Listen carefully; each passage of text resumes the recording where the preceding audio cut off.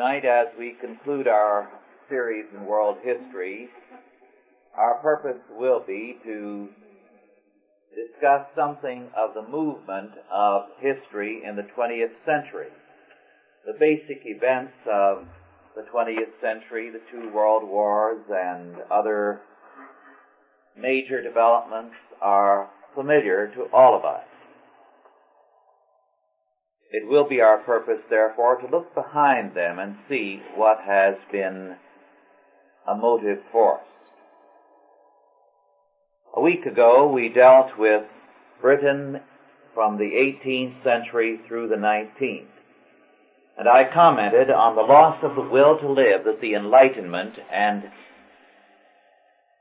its skepticism with regard to God brought to men everywhere. Let me cite a further example of that from Edmund Goss's study of Thomas Gray, the poet who wrote the Elegy in a Country Churchyard. It says of Gray, he never henceforward habitually rose above this deadly dullness of the spirits. His melancholy was passive and under control, not acute and rebellious like that of Cowper, but it was almost more enduring. It is probable that with judicious medical treatment it might have been removed or so far relieved as to be harmless. But it was not the habit of men in the first half of the 18th century to take any rational care of their health. Men who lived in the country and did not hunt took no exercise at all.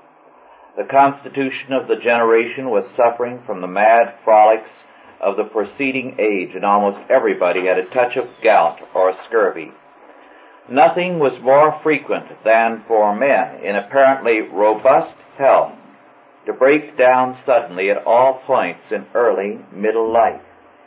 People were not in the least surprised when men like Garth and Fenton died of mere indolence, because they had become prematurely corpulent and could not be persuaded to get out of bed.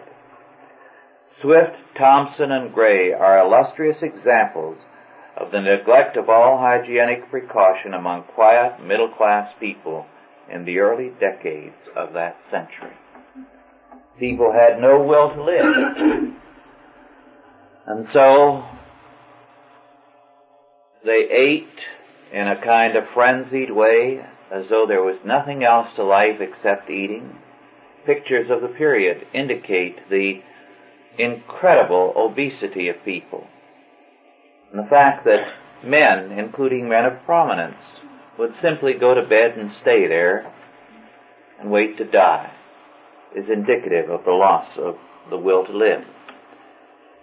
It was also an era of man-centered morality. To cite an example from France, from a classic of the day, the sage's Gil Blas, and a very revealing passage about how people were governed. Gil Blas has just met this very young widow, and within 4 or 5 minutes of their meeting, he is trying to seduce her. And I quote, "Hold," said she, "you are too importunate. This is like a rake. I fear you are but a loose young fellow." "For shame, madam," exclaimed I. "Can you set your face against what women of the first taste and condition encourage?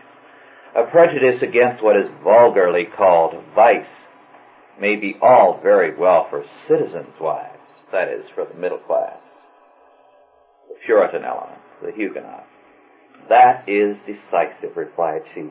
"There is no resisting so forcible a plea." Now, that's the kind of mentality that prevailed in the 18th century. It was barely pushed back by the evangelical reawakening. It began to return full force with the 20th century. And with the 20th century,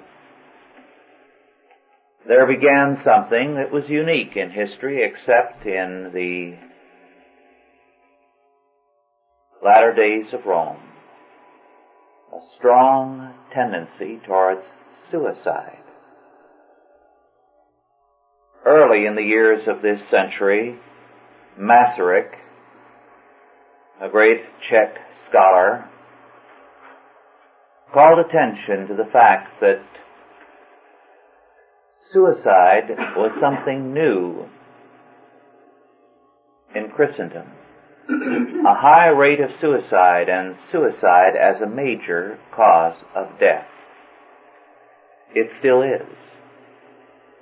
Far more so than it was before World War I. The difference is that now, of course, the statistics on suicide are almost impossible to get, because too many doctors will cooperate with the family to cover the cause of death, and it will not be properly reported in the press and in death notices. In the 18th century, taste was what reasonable, cultured people could enjoy, and the world was to conform to their taste.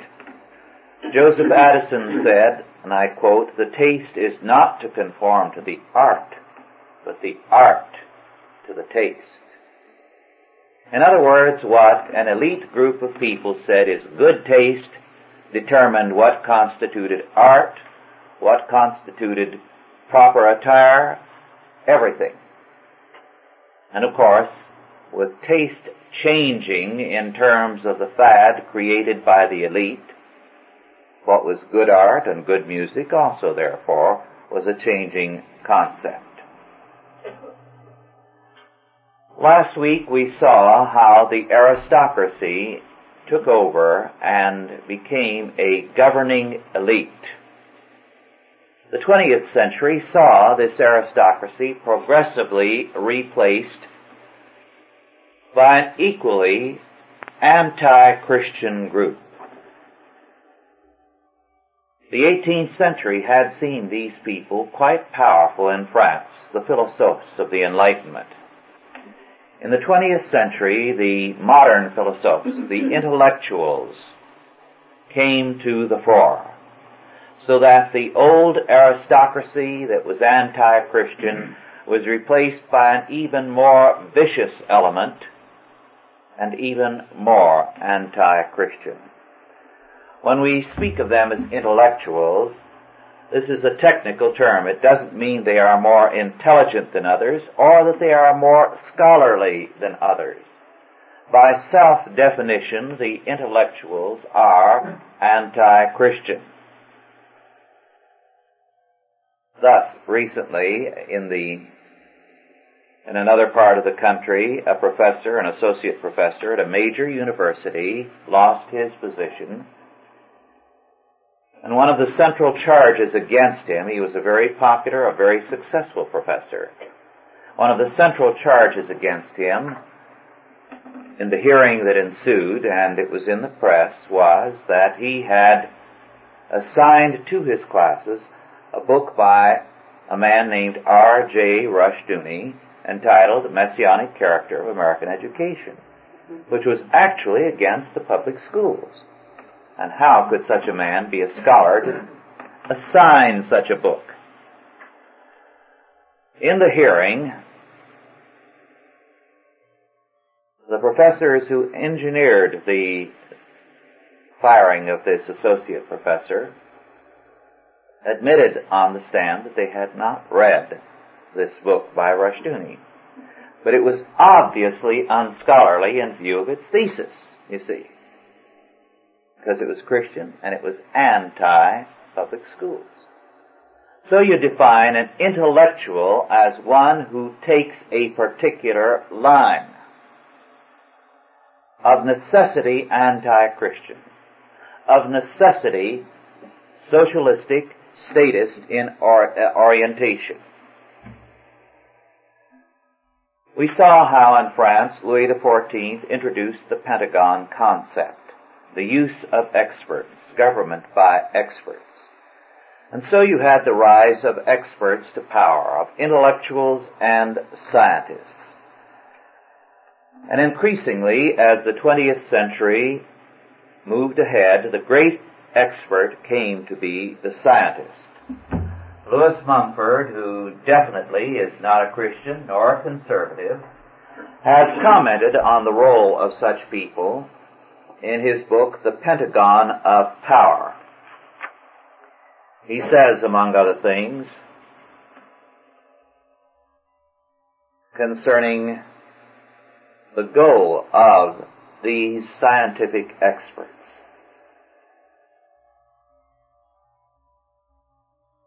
And the goal, he says, is to create life.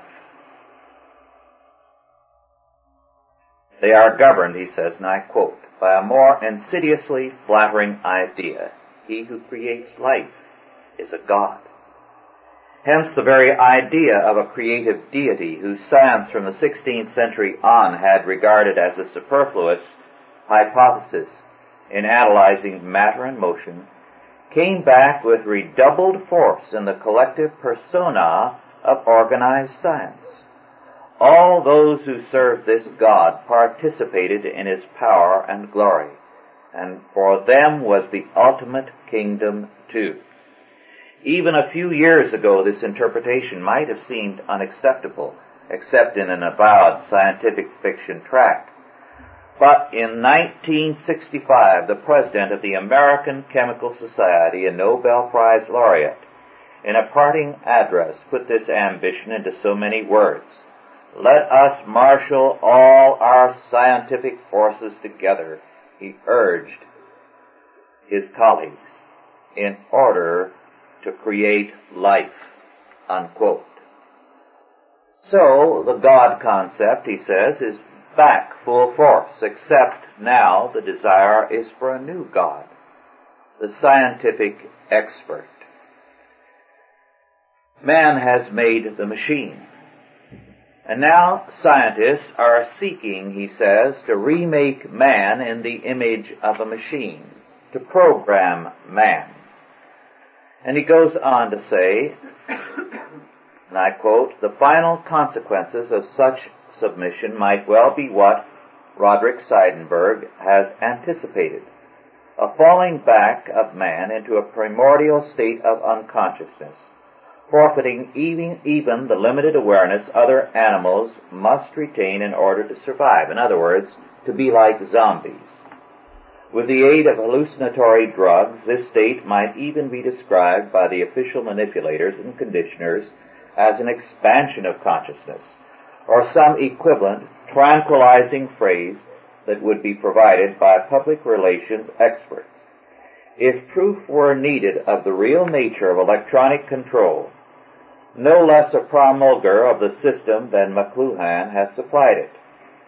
Electromagnetic technology, he observes in Understanding Media, requires utter human docility and quiescence of meditation, such as befits an organism that now wears its brain outside its skull and its nerves outside its hide.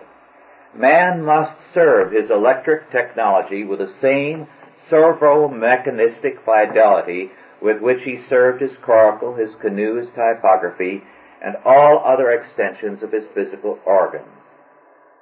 To make his point, McLuhan is driven brazenly to deny the original office of tools and utensils as direct servants of human purpose. By the same kind of slippery falsification, McLuhan would reinstate the compulsions of the Pyramid Age as desirable features of the totalitarian electronic complex, unquote. Now, some of this seemed like peculiar language.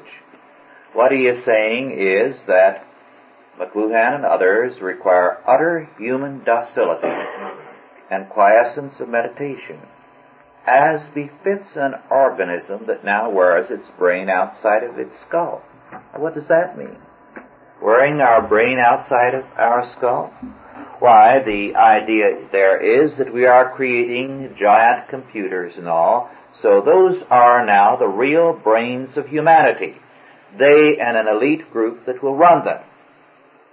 So our brains are outside of our skull, and therefore what's left inside of our skull must be utterly docile and totally quiet.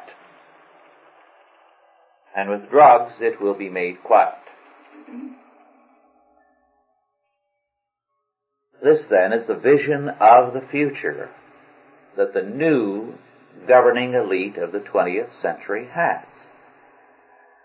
World Wars I and II were preceded by a great deal of thinking and planning by these people, whereby the world was to be now an area of utter safety, a world of peace and unlimited progress.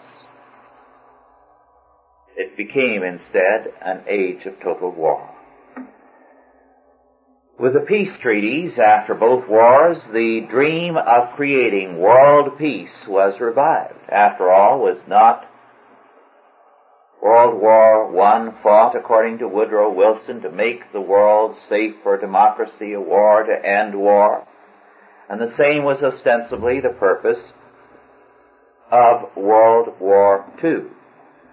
The peace treaties, however, reflected Comte, Auguste Comte, C-O-M-T-E, the founder of sociology and sociology, with the results of the League of Nations and the United Nations. Now, according to Comte, mankind has 3 stages in its history. The first was the stage of religion and of myth, in which man was trying to find the meaning of things. The second was the stage of reason and philosophy, when man was still trying to find the meaning of things. The third is the stage or the age of science, when man has advanced to the point where he realizes there is no meaning to anything, and it is only the religious idiot who is interested in meaning and in purpose, in morality, as though these things were real and important when they are just myths. The age of science is the age of technology, of technique, where you try to solve all problems by scientific technique and technology. Now, of course, this is exactly what was attempted after both wars. The League of Nations,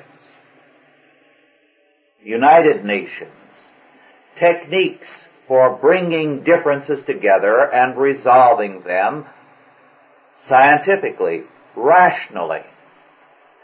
No consideration given to the fact of sin as important. No. Technique is everything.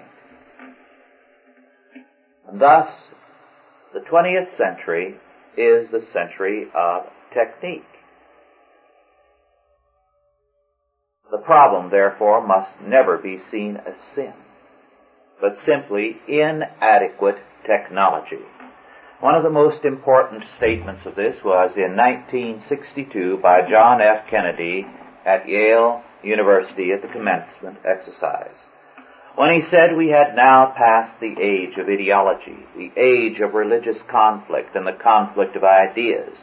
We now understood that all problems were technological problems, and we now had the experts who could cope with that. This is why, of course, all the intellectuals dream of the days of Kennedy as the days of Camelot. He was their shining King Arthur, because for him all answers were answers that the experts were going to solve. And he was gathering the experts into Washington to settle all the problems of the world. Thus, any concern with truth, any concern with meaning, with purpose, was an indication that you really belonged to the realm of the idiots. The religious people, you were a fool. It is interesting that Will Durant, not a Christian by any stretch of the imagination, nor a conservative by any stretch of the imagination, still had enough in him of the old-fashioned world to be concerned about truth. And some few years ago, he wrote, June 8, 1931, a letter to Lord Bertrand Russell, and sent it to Presidents Hoover, Masaryk, Prime Minister Ramsay MacDonald, Lloyd George, Winston Churchill, Philip Snowden, Briand de France, Benito Mussolini, Marconi, Annunzio, Madame Curie, Mary Garden, Jane Addams, Dean Inge, Joseph Stalin, Igor Stravinsky, Leon Trotsky, Gandhi, Tagore, Paderewski, Richard Strauss, Albert Einstein, Gerhard Hauptmann, Thomas Mann, Sigmund Freud, G.B. Shaw, H.G. Wells, John Galsworthy, Thomas Edison, Henry Ford, and Eugene O'Neill. Now that certainly was a letter that went to some of the most important people in the world. But of course, the letter was regarded by most of them as a joke. Why? I am attempting, I'll just read a few passages, to face in my next book a question that our generation, perhaps more than most, seems always ready to ask and never able to answer. What is the meaning or worth of human life? The Industrial Revolution has destroyed the home, and the discovery of contraceptives is destroying the family, the old morality, and perhaps through the sterility of the intelligent, the race. Love is analyzed into a physical congestion, and marriage becomes a temporary physiological convenience slightly superior to promiscuity. Democracy is degenerated into such corruption as only Milo's Rome knew, and our youthful dreams of a socialist utopia disappear as we see day after day the inexhaustible acquisitiveness of men. Every invention strengthens the strong and weakens the weak. Every new mechanism displaces men and multiplies the horrors of war. God, who was once the consolation of our brief life and our refuge in bereavement and suffering, has apparently vanished from the scene. No telescope, no microscope discovers him. Life has become, in that total perspective which is philosophy, a fitful pullulation of human insects on the earth, a planetary eczema that may soon be cured. Nothing is certain in it except defeat and death, a sleep from which it seems there is no awakening. We are driven to conclude that the greatest mistake in human history was the discovery of truth. That is, the truth that there is no God, supposedly. It has not made us free, except from delusions that comforted us and restraints that preserved us. It has not made us happy, for truth is not beautiful and did not deserve to be so passionately chaste. Spare me a moment to tell me what meaning life has for you, what help, if any, religion gives you, what keeps you going, what are the sources of your inspiration and your energy. What is the goal or motive force of your toil? Where you find your consolations and your happiness, where in the last resort your treasure lies. Sincerely, Will Durant. Well, you can see why it was a joke, because even though he was an atheist like the rest of them, he was still concerned about truth, about meaning. And all there is, supposedly, is technology and sensation or pleasure. You see, Will Durant didn't get the message that your grade school children have gotten today. And this is why they are the way they are. This is why you have books like E.F. Skinner, Beyond Freedom and Dignity, and people act surprised about it. But as Mumford makes clear, when you have to eliminate man as a factor, you have to teach him that his brain is over there in the computers and in the governing elite, why shouldn't you openly propose that he have electrodes put in his brain so that he can be controlled better?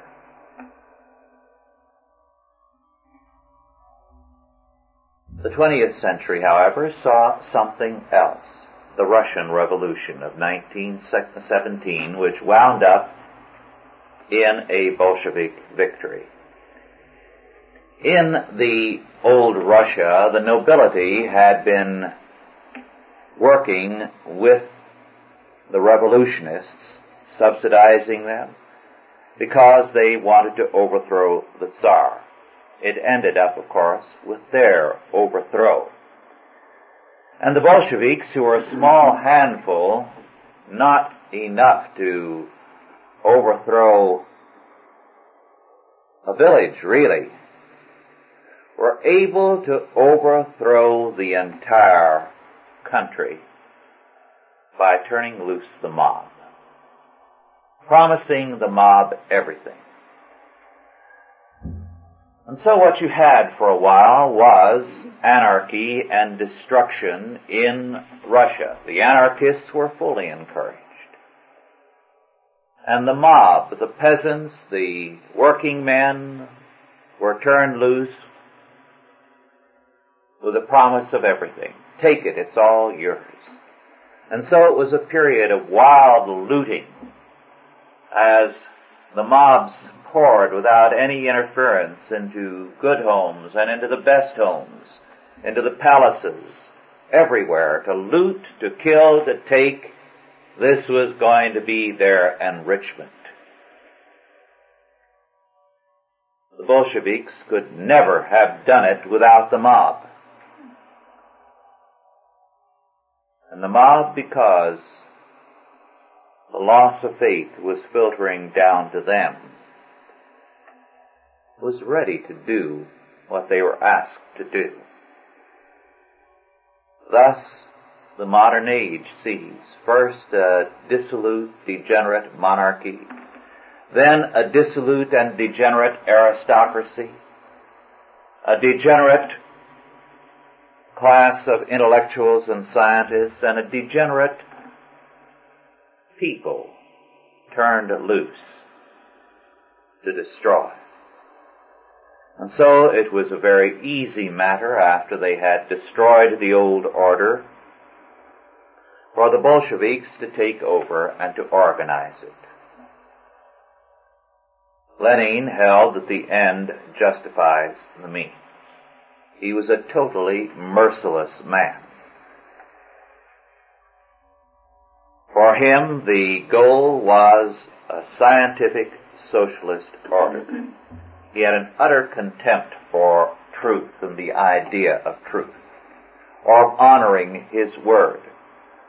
When his fellow Bolsheviks brought him the Brest-Litovsk peace treaty in 1917, early 1918, to be signed with Germany, the treaty was surrendering great portions of Russian territory to the Axis powers. And he was asked to read it before he signed it. His remark in indignation was, "What? Not only do you want me to sign this impudent peace treaty, but also to read it? No, never.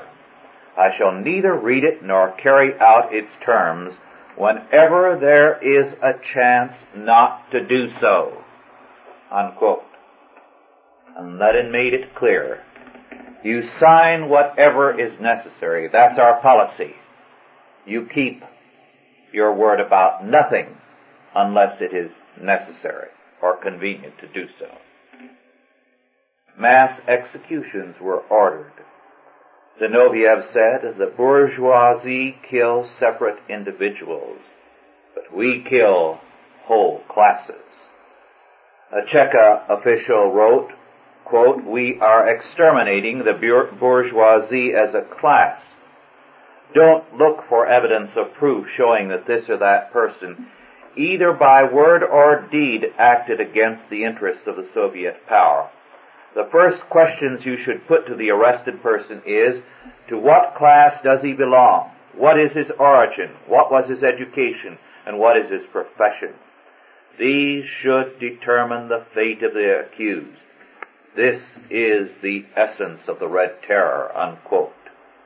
And so it was the mass execution of all officers in the army, of all the middle class, of all the upper class, of everyone in certain professions, of all the clergy, and so on. Moreover, Lenin said in 1920, all phrases about equal rights are nonsense. They were fine language when they were getting the mob on their side.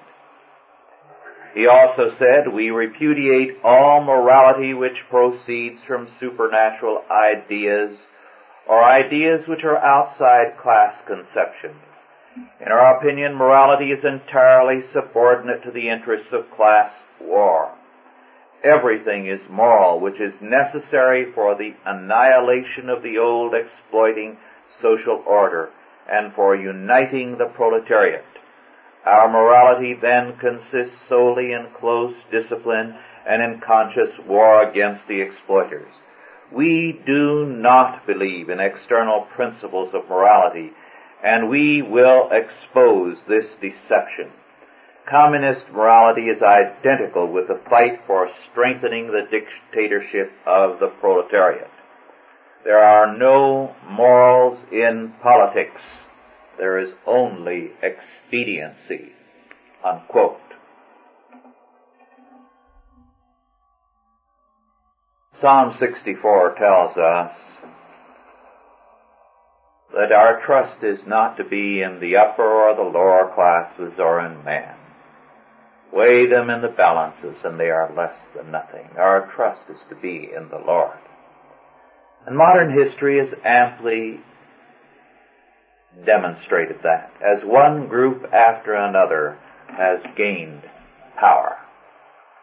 The scientific socialist state was what triumphed in the Soviet Union. The people, the common people, had power for a while during the overthrow and the anarchy, and they demonstrated what they were made of. The scientific socialist state now governs in virtually every country of the world, in varying degrees. Its concept of society is that it is a scientific experiment. Now, in an experiment, there can be no freedom, so you must progressively eliminate freedom as a factor. In an experiment, you can make mistakes, but you do not sin. And even a mistake in an experiment is not really bad, because you need a variety of experiments to determine what will not work. And you keep performing experiments until you come to a solution that works. Man, thus, is the test tube animal in the scientific socialist state. The scientific society is with us everywhere, on both sides of the Iron Curtain. We have a scientific society in this country. And it is, of course, exactly what people want. At the beginning of the modern age, Bacon and Descartes said and held that the accumulation of scientific knowledge would automatically bring more human welfare. In recent years, some have said we must put the emphasis more on social sciences. And this means a political problem and humanistic politics as the answer. Now, like it or not, the answer of the overwhelming majority of people in every part of the world is that a scientific state will provide the answer, that the problems of man will be solved by the sciences. Those who believe in God are few and far between. And if you do not believe in God, the logic of the situation is that humanism has the answer. And the most logical forms of humanism are Marxism and existentialism. The new view of reality as men see it today is that man is the measure. Men are humanistic today. This goes not only for those on the left, but those on the right. And where men are humanistic, the logic of humanism will carry them into either existentialism or anarchism or into communism. Moreover, the new view of reality is that realism means dirt. One of the pioneers in so-called realistic writing was Guy de Maupassant, and J.B. Priestley, himself a humanist, and therefore ineffectual in protesting against realism, has said of de Maupassant very validly. And what he says applies to writers today, and I quote, "In spite of their objective, naturalistic manner, which so easily deceives the young and the innocent when that manner is in fashion, they are no closer to the facts of our common existence than the tales of the earlier romancers. They monstrously oversimplify life, rob it of most of its potentialities of change and growth, deny it any power of compensation, just to make their one cruel point, as if they were matadors and life a dying bull. There is so much falsification in the cool, neat, cynical Maupassant type of short story as there is in the sentimental and rosy fiction of the popular magazine. There are as many tricks in this business of leaving characters desolate forever after 3 incidents and 30 pages as there are in leaving them in a permanent glow of happiness." Thus, what you have today in novels and in fiction, in television and in movies, the so-called realism, is something as unrealistic as the old fairy tales. Because it is no more a faithful picture of life, but it is their concept of what reality is. A myth. Moreover, as we saw last time, appearance has become reality. The essence of life is to put up a good front, to make an impression, to be seen and to be heard, to make an impact on the public. This is why even men like MacIntyre, essentially a humanist, want parades down the streets of Washington. This supposedly is going to change men. This, of course, is precisely humanism. It is Comtean psychology and sociology. What is Comte's essence of what constitutes the third age, the scientific age? Technology. You don't work in terms of meaning, but to make an impact with technology. And so you're going to manipulate people by making an impression on them. Appearance. A show, a parade, in place of reality, in place of moral principles, in place of changing the hearts of men.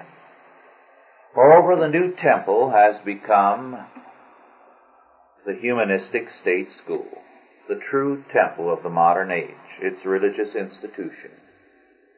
Charles Francis Potter in Humanism, A New Religion, 1930, himself a leading humanist, wrote, "Education is thus a most powerful ally of humanism, and every American public school is a school of humanism.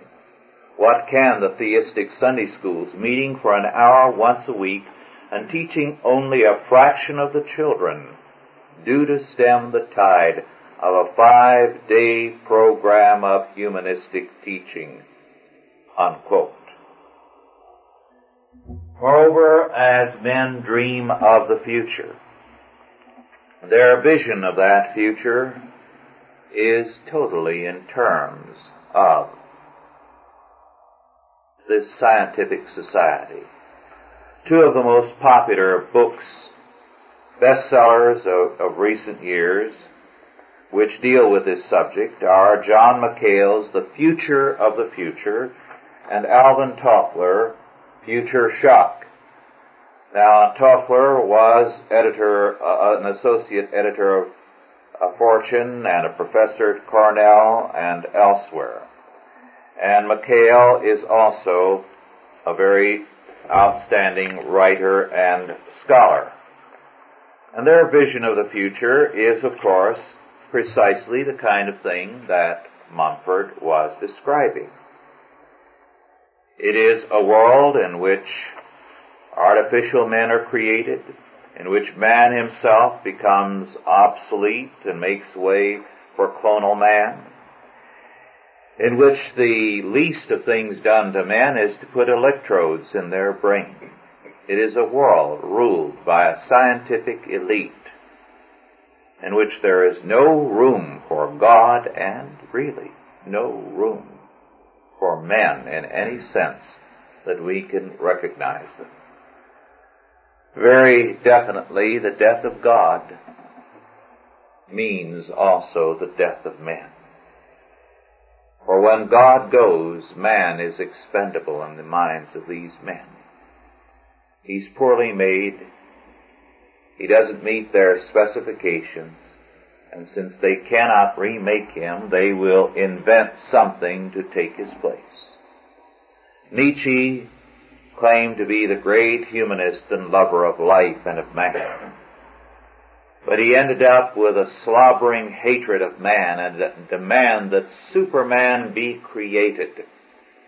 And now the scientific elite tells us they will make Superman artificially. And they actually claim that the time will come when you will go to an air terminal, to the counter to get your ticket, and you will not be able to tell whether the very beautiful girl waiting on you is an artificial girl or a human being.